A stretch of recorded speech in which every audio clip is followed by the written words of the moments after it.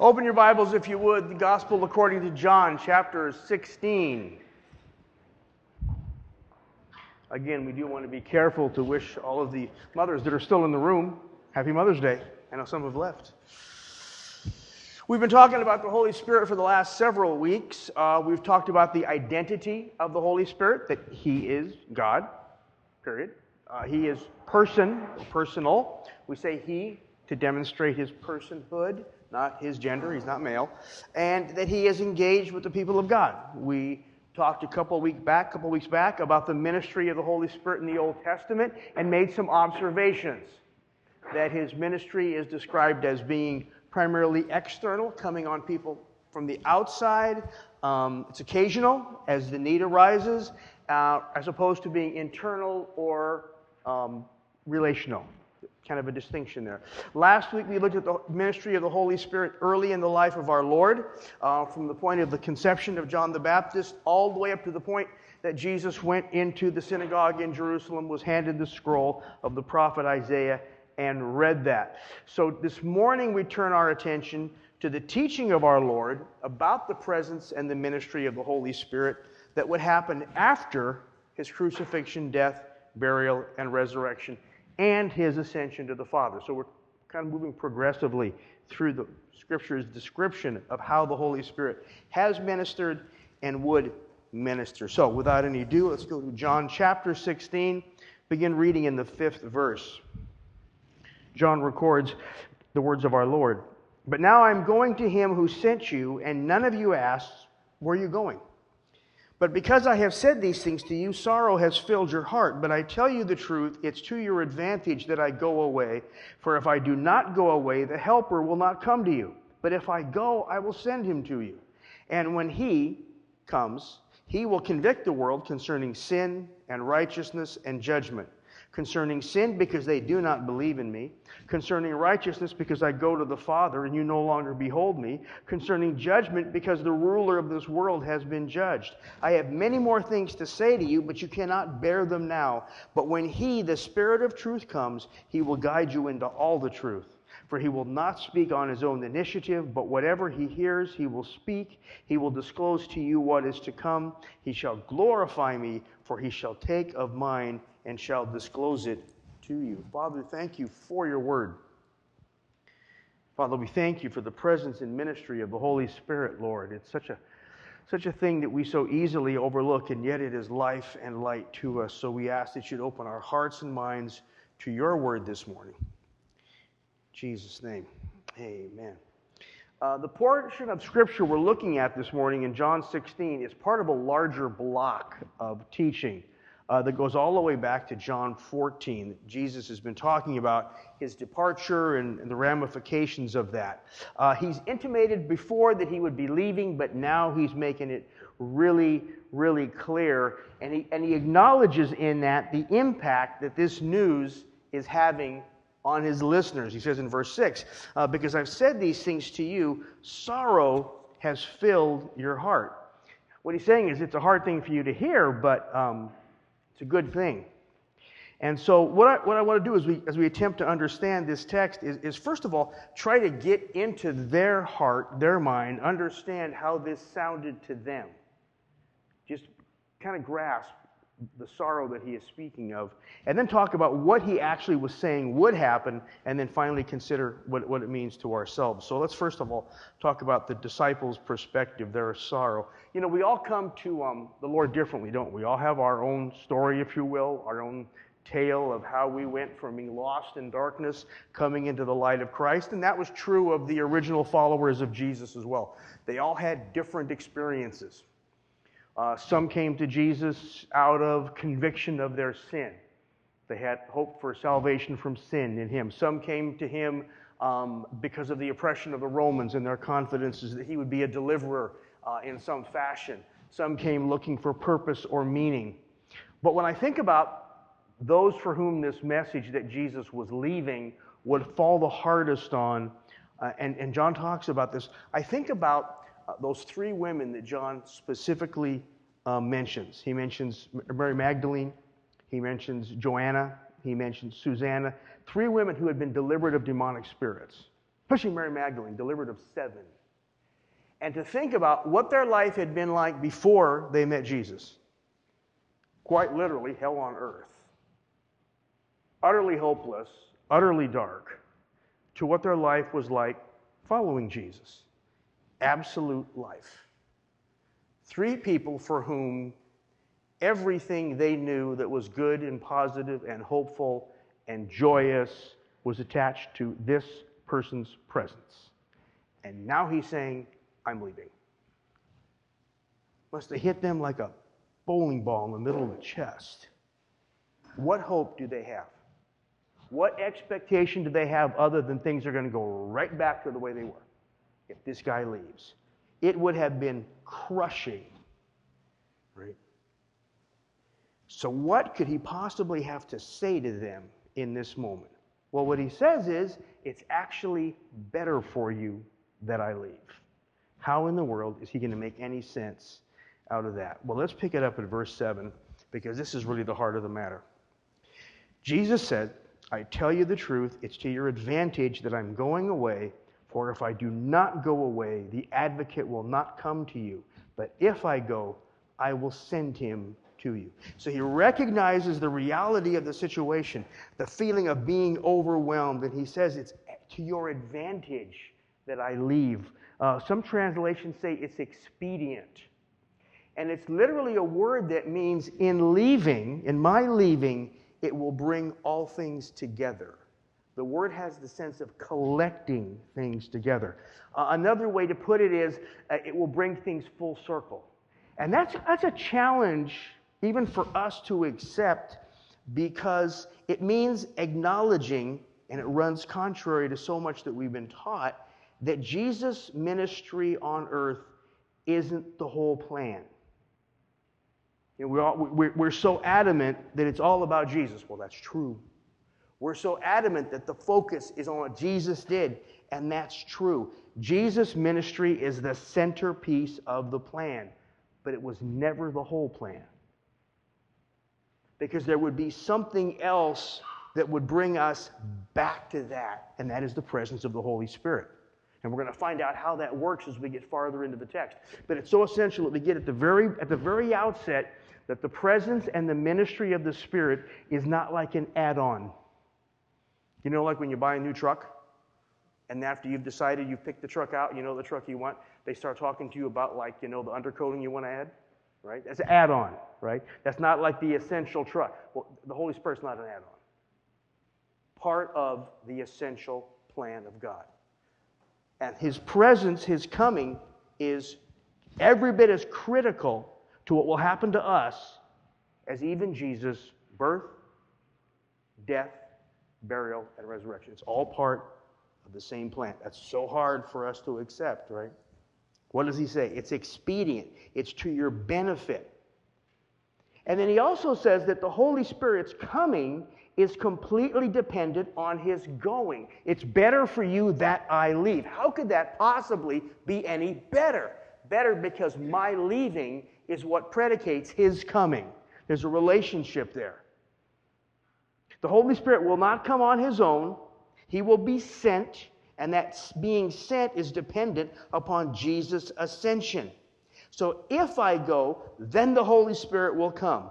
I will send to you another, and here the translations are broad and wide. I will send you a comforter, a helper, an advocate, a counselor. Wide variety in translations because the word has no direct parallel in English. There's no single word that expresses it. The word that Jesus uses, parakletos. You may know it as the paraclete. That's an Englishization of the word, parakletos. Well, what does it mean? Well, I could get a nice theological dictionary and define it for you, but I think I can do a better job than that because of the story. Now, some of you have heard this before. Some of you know this before. If it's a repetition for you, I apologize, but I know that many don't. We had been in Greece about 9 months, right? Just getting our feet on the ground. And we had an automobile accident. One of 3 we would have. That's another story, right? When we had our automobile accident, I was arrested, right? I was arrested for not having a lawful driver's license. It was true. I didn't have a legal driver's license. It wasn't my fault.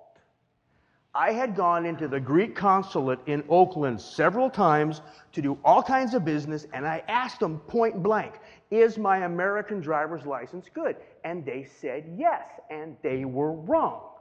It wasn't. I had been stopped at number of routine traffic stops. Give me your license, give me your registration, give me insurance. They never said a word about it. But when we had an accident, and not because of the accident, but because of totally unrelated reasons, when they saw I didn't have an international driver's license. How many have an international driver's license? You know what it is? It's this lousy piece of paper. You take your Alaska driver's license, a picture, and $25 to the auto club, and they give it to you. And all it is, it's a driver's license, but the wording on it is real specific and it conforms to certain international agreements and stuff. If you don't have that, you don't have a driver's license. So I am arrested for not having a lawful driver's license. And I'm at the police station and I've been informed that I'm under arrest and I'm going to see the judge in the morning. Where do I go to see the judge? Mr. Morales, you don't go anywhere. You're staying here. And Joyce is like, I don't believe my husband's under arrest. And Christopher was freaking out because he was really small, but he was not doing well with it. Sophia was being cool as usual. Yeah, but it was rough. It was rough. And so, again, to make a long story short, they went home. I stayed. The next morning, I met my two Greek friends, two Greek cops that walked me through the whole experience. Yeah, never left me alone. They took me down. I was fingerprinted.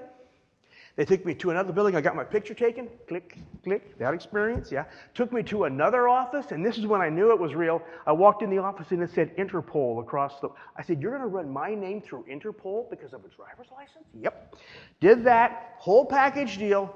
Ended up in the courtroom at sometime after noon, right? And it's along this process, one of the lessons I learned, many lessons that day, is that in the Greek legal system, there is no distinction between felony and misdemeanor. So I'm lumped in with everybody, right? And it was a 3-day weekend. I got busted the last of the 3-day weekend, so when I get to the court, every other case for that 3-day weekend was ahead of mine.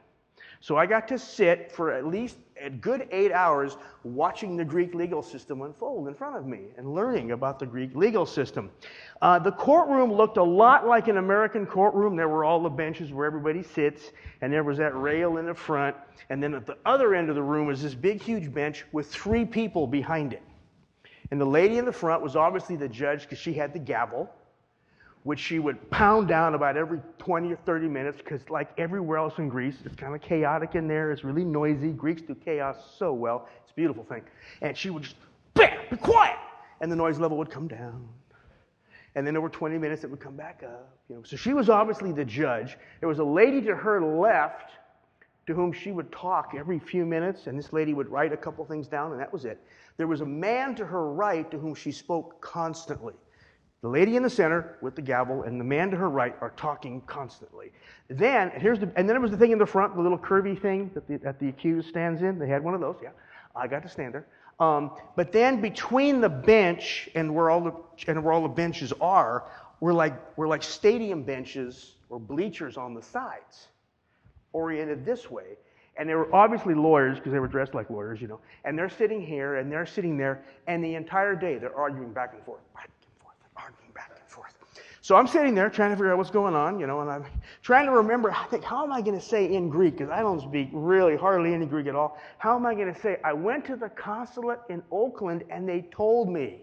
I know I'm guilty. I don't have a license. That's it. Right? But it's not my fault. Consulate in Oakland. How am I going to say that in Greek? And I'm going over that. So about 6 p.m., my lawyer shows up. Never met him before. We had a mutual friend. And he had grown up was a guy I knew from ministry, and he had brought his friend in, and my lawyer had kind of a dark sense of humor. That didn't really help, but he was trying to help. But as we got to talking to one another, he said, are you ready? I said, yeah, I think I got the whole thing figured out, how I'm going to say, I went to the consulate, bad information. He said, oh, no. You're not saying anything. What do you mean? He said, well, this is different than the American legal system. For one thing, in the American legal system, you've already learned felonies, misdemeanors, there's no distinction. Second thing, even though we have that presumption of innocence thing, no one believes it. Because Greeks are so good at working the system, you wouldn't have gotten this far into the system if you weren't a bad guy. So maybe you didn't break this law, but you broke something. And because you're a bad guy, you're going to lie anyway, right?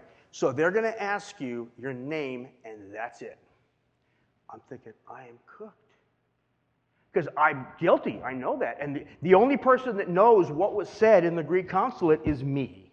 Nobody else can help me out here, right? And so, okay, and then the lawyer, and I'm not using the names of my lawyer or my friend because I don't have their permission to use their names, that's why. And the lawyer said to me, but don't worry, which when a Greek tells you that, doesn't mean anything. I've learned that already. The cop that arrested me told me that.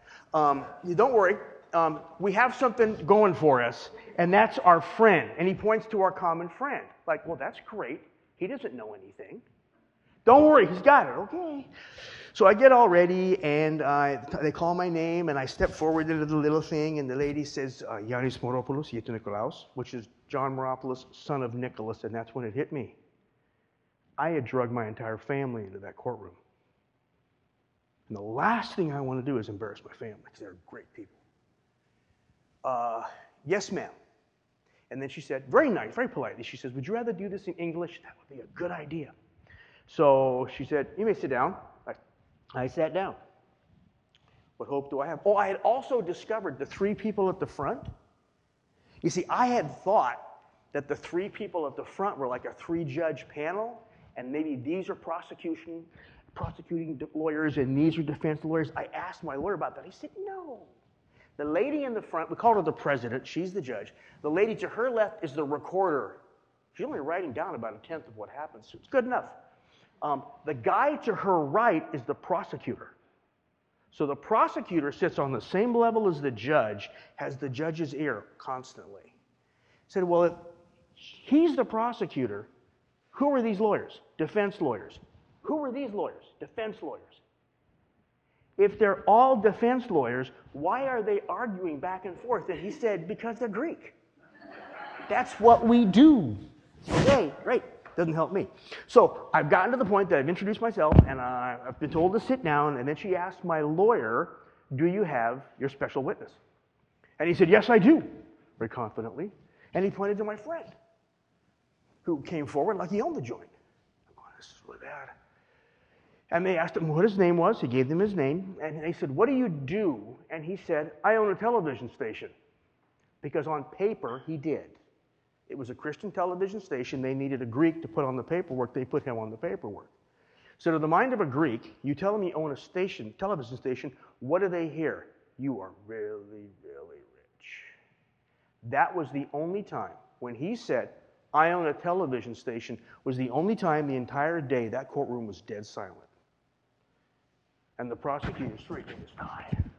The judge is getting herself all squared away. And they said, well, sir, what do you have to say? And he lit it up.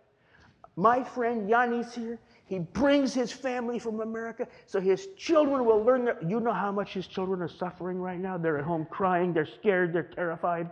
He brings his children here so they'll learn. You know how hard our language is to learn. You know how much they're suffering and and this is how we treat him. This is wrong. And she's not saying a word. She said, and he goes to the Greek consulate in Oakland. Now, they're not stupid. They know he wasn't there. They know that everything he says is based on what I have told him, but they don't want to hear it from me. He says, he goes to the Greek consulate. He asked about a driver's license. You know they don't know anything in our consulate. She says, yes, sir, that's very true. Our consulates are very bad. And they give him bad information about his driver's license, and that is why he finds himself here. And then she says, well, sir, what should we do about it? And he said, what should we do? We need to get him home to his children first. Let him go, and if he needs this paper you want, this international, let him send to the United States, get the paperwork, bring it back here, and we'll be done. And boom, next case. My two Greek friends, two cops, they disappeared. I was in the parking lot in 2 minutes. Thoroughly confused. What in the world just happened? And we're walking out, my lawyer and his friend, they're all laughing and having a good time with me, and finally the lawyer says, you got some questions, don't you? I said, yes, as a matter of fact, I do. What happened in there? He said, well, what you had going for you is the fact that in the Greek legal system, which is something you don't have in the U.S. legal system, is you can have one witness that doesn't have to know anything about the case. Nothing. But they have to know you. I said, you mean like a character witness? He said, not exactly. You see, a character witness will testify as to your character. That's irrelevant here. Doesn't matter.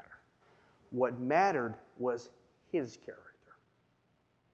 See, in the Greek legal system, and he said it's been this way for thousands of years. As long as you've had a legal system, it's been there. In the Greek legal system, you can have one friend, one witness, who will come forward, and all that matters is their status. Their gravitas, if you will.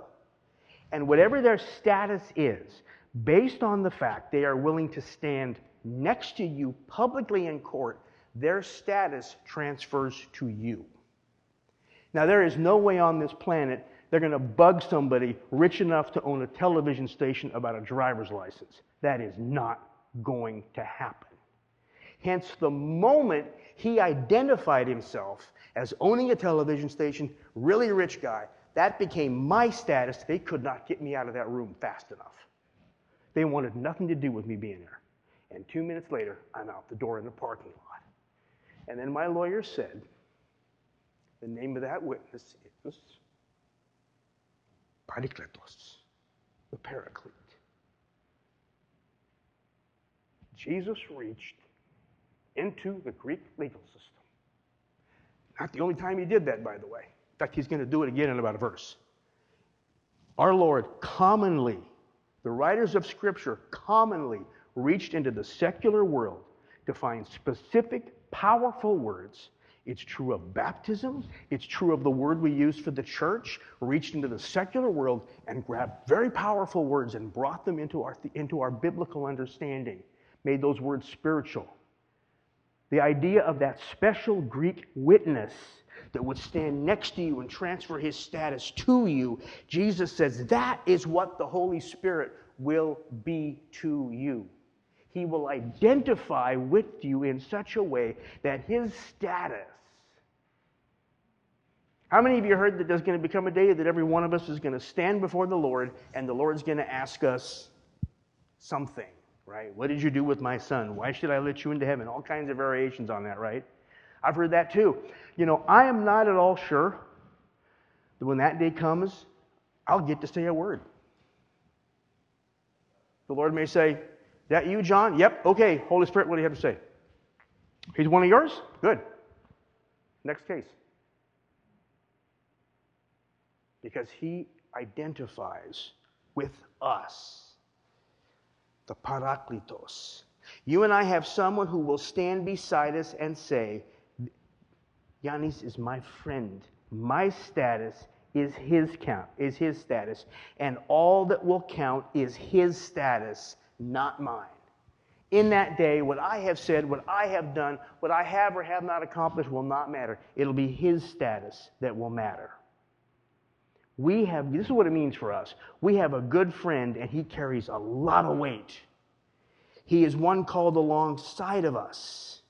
And again, if you don't think that Jesus would use a legal word or draw a word from the legal system, look at the next verse. Look at the verse 9. And he says, and he, when he comes, will convict the world. He's also a prosecutor. Our friend is also a prosecutor. He will convict the world concerning sin and righteousness and judgment, concerning sin because they do not believe in me. That's the charge. Concerning righteousness because I go to the Father and you no longer behold me. He will be present to make that allegation. And concerning judgment because the ruler of this world has been judged. There will be no other court, no one else to answer to but this court. That's what he means to. It's a mistake to think the Holy Spirit only ministers to the church. No. He ministers to the lost. I mean, how else did we go from being lost to being saved? Right? We often say, we often heard it said that there's this God-shaped void in the human heart that being empty draws us to the Lord. And there's a sufficient amount of truth in that. But it also loses track of a greater truth. It's not simply the longing for something shaped in the shape of God or a vacuum in the shape of God in my heart that drew me. See, to argue that leaves the Holy Spirit totally out of the picture. It is the Holy Spirit that convicts us of sin and causes us to turn our heart towards Christ. It is the Spirit that calls us. So He convicts the world. We were once in that. Of righteousness, judgment, truth. And He ministers to us. Verses 12 to 14 talks about the way He teaches us, guides us, illuminates truth in our lives. He is active every day in our lives and in the lives of those around us. And all of that is a fulfillment of a promise He had just made back in John chapter 14. And before we read that promise, it's so important to remember that what we have said about the Holy Spirit up to this point. Up to this point, the Holy Spirit's presence was external rather than internal. It was functional rather than personal. It was occasional rather than ongoing. That was the pattern in the Old Testament. We've already seen that, right? Now you may ask the question, well, why the radical change? Why from being external becomes internal? From being functional becomes relational? From being occasional becomes permanent? Why that drastic change? Well, Jesus said this just a couple chapters before, John 14, verses 16 and 17.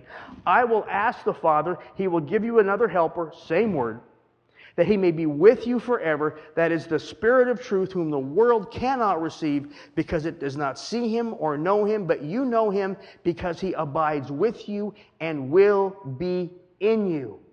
God, give us the wisdom to know how radical this change is. And the change is predicated on one thing: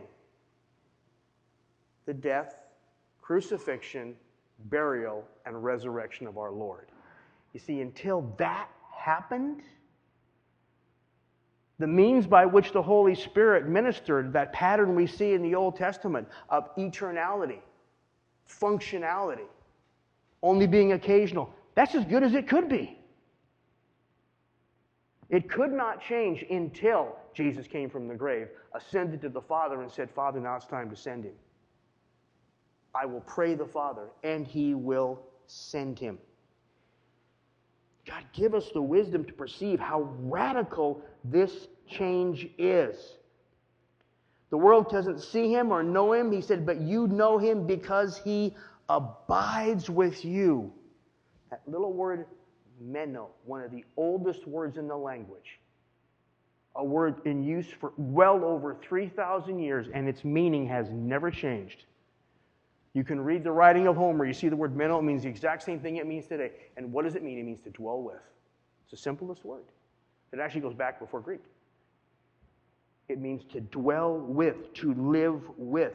This is why I say the best definition of a Christian is someone the Holy Spirit lives inside of.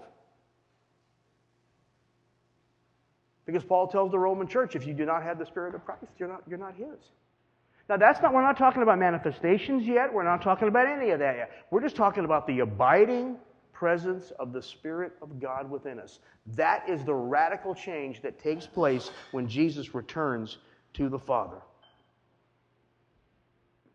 This is what makes the Christian faith so distinct. Yes, we say it's grounded in truth, but it's more than that. It's a truth that is alive and in us, guiding us and teaching us every day. It is His presence in us that makes us holy. We're called saints throughout the book.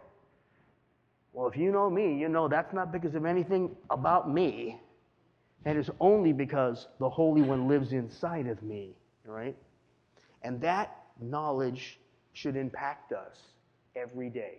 We can and should walk every day with the constant awareness that God lives in us in the person of His Spirit. There is never a moment, even in the moment of our darkest sin,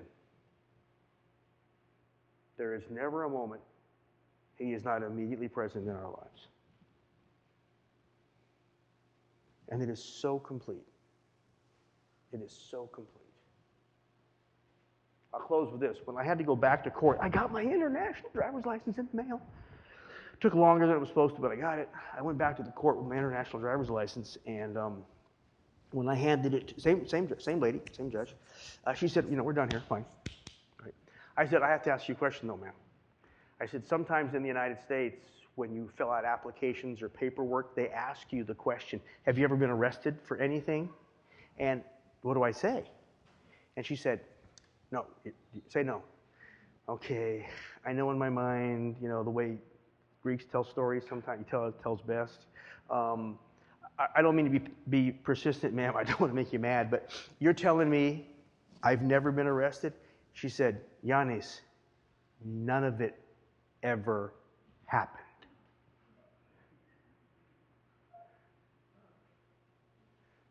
Just as though we had never sinned. Father, I thank you for your word because it speaks to us, Lord, with such clarity. Father, we're so occupied sometimes in doing this thing right. We want to do the Christian thing right, and we get all bound up in what we try to do instead of realizing that it's all about you doing it in and through us. You doing it in and through us. And Father, we look at the work of our Savior on the cross. We look at the power that drew him out of the grave, brought him to walk among those he loved, Father. And we go, yeah, that was all God. And then we get in this thing that going forward from there, it's somehow us again. But Lord, we know your word is really clear that you, in the person of your Spirit, live and dwell with us every day. We are new creatures, that's true, Lord, because of what you have done and because of what you're doing in our lives every day. And I pray, Father, as we go through this week, Father, that will not only motivate us to holy living, but it will also be the strength and the source from which we live holy, productive lives, drawing other people to you. That is our goal. And we're so glad, Lord, that you privileged us to be in that place. In Jesus' name, amen. Let's stand together and worship the Lord this morning.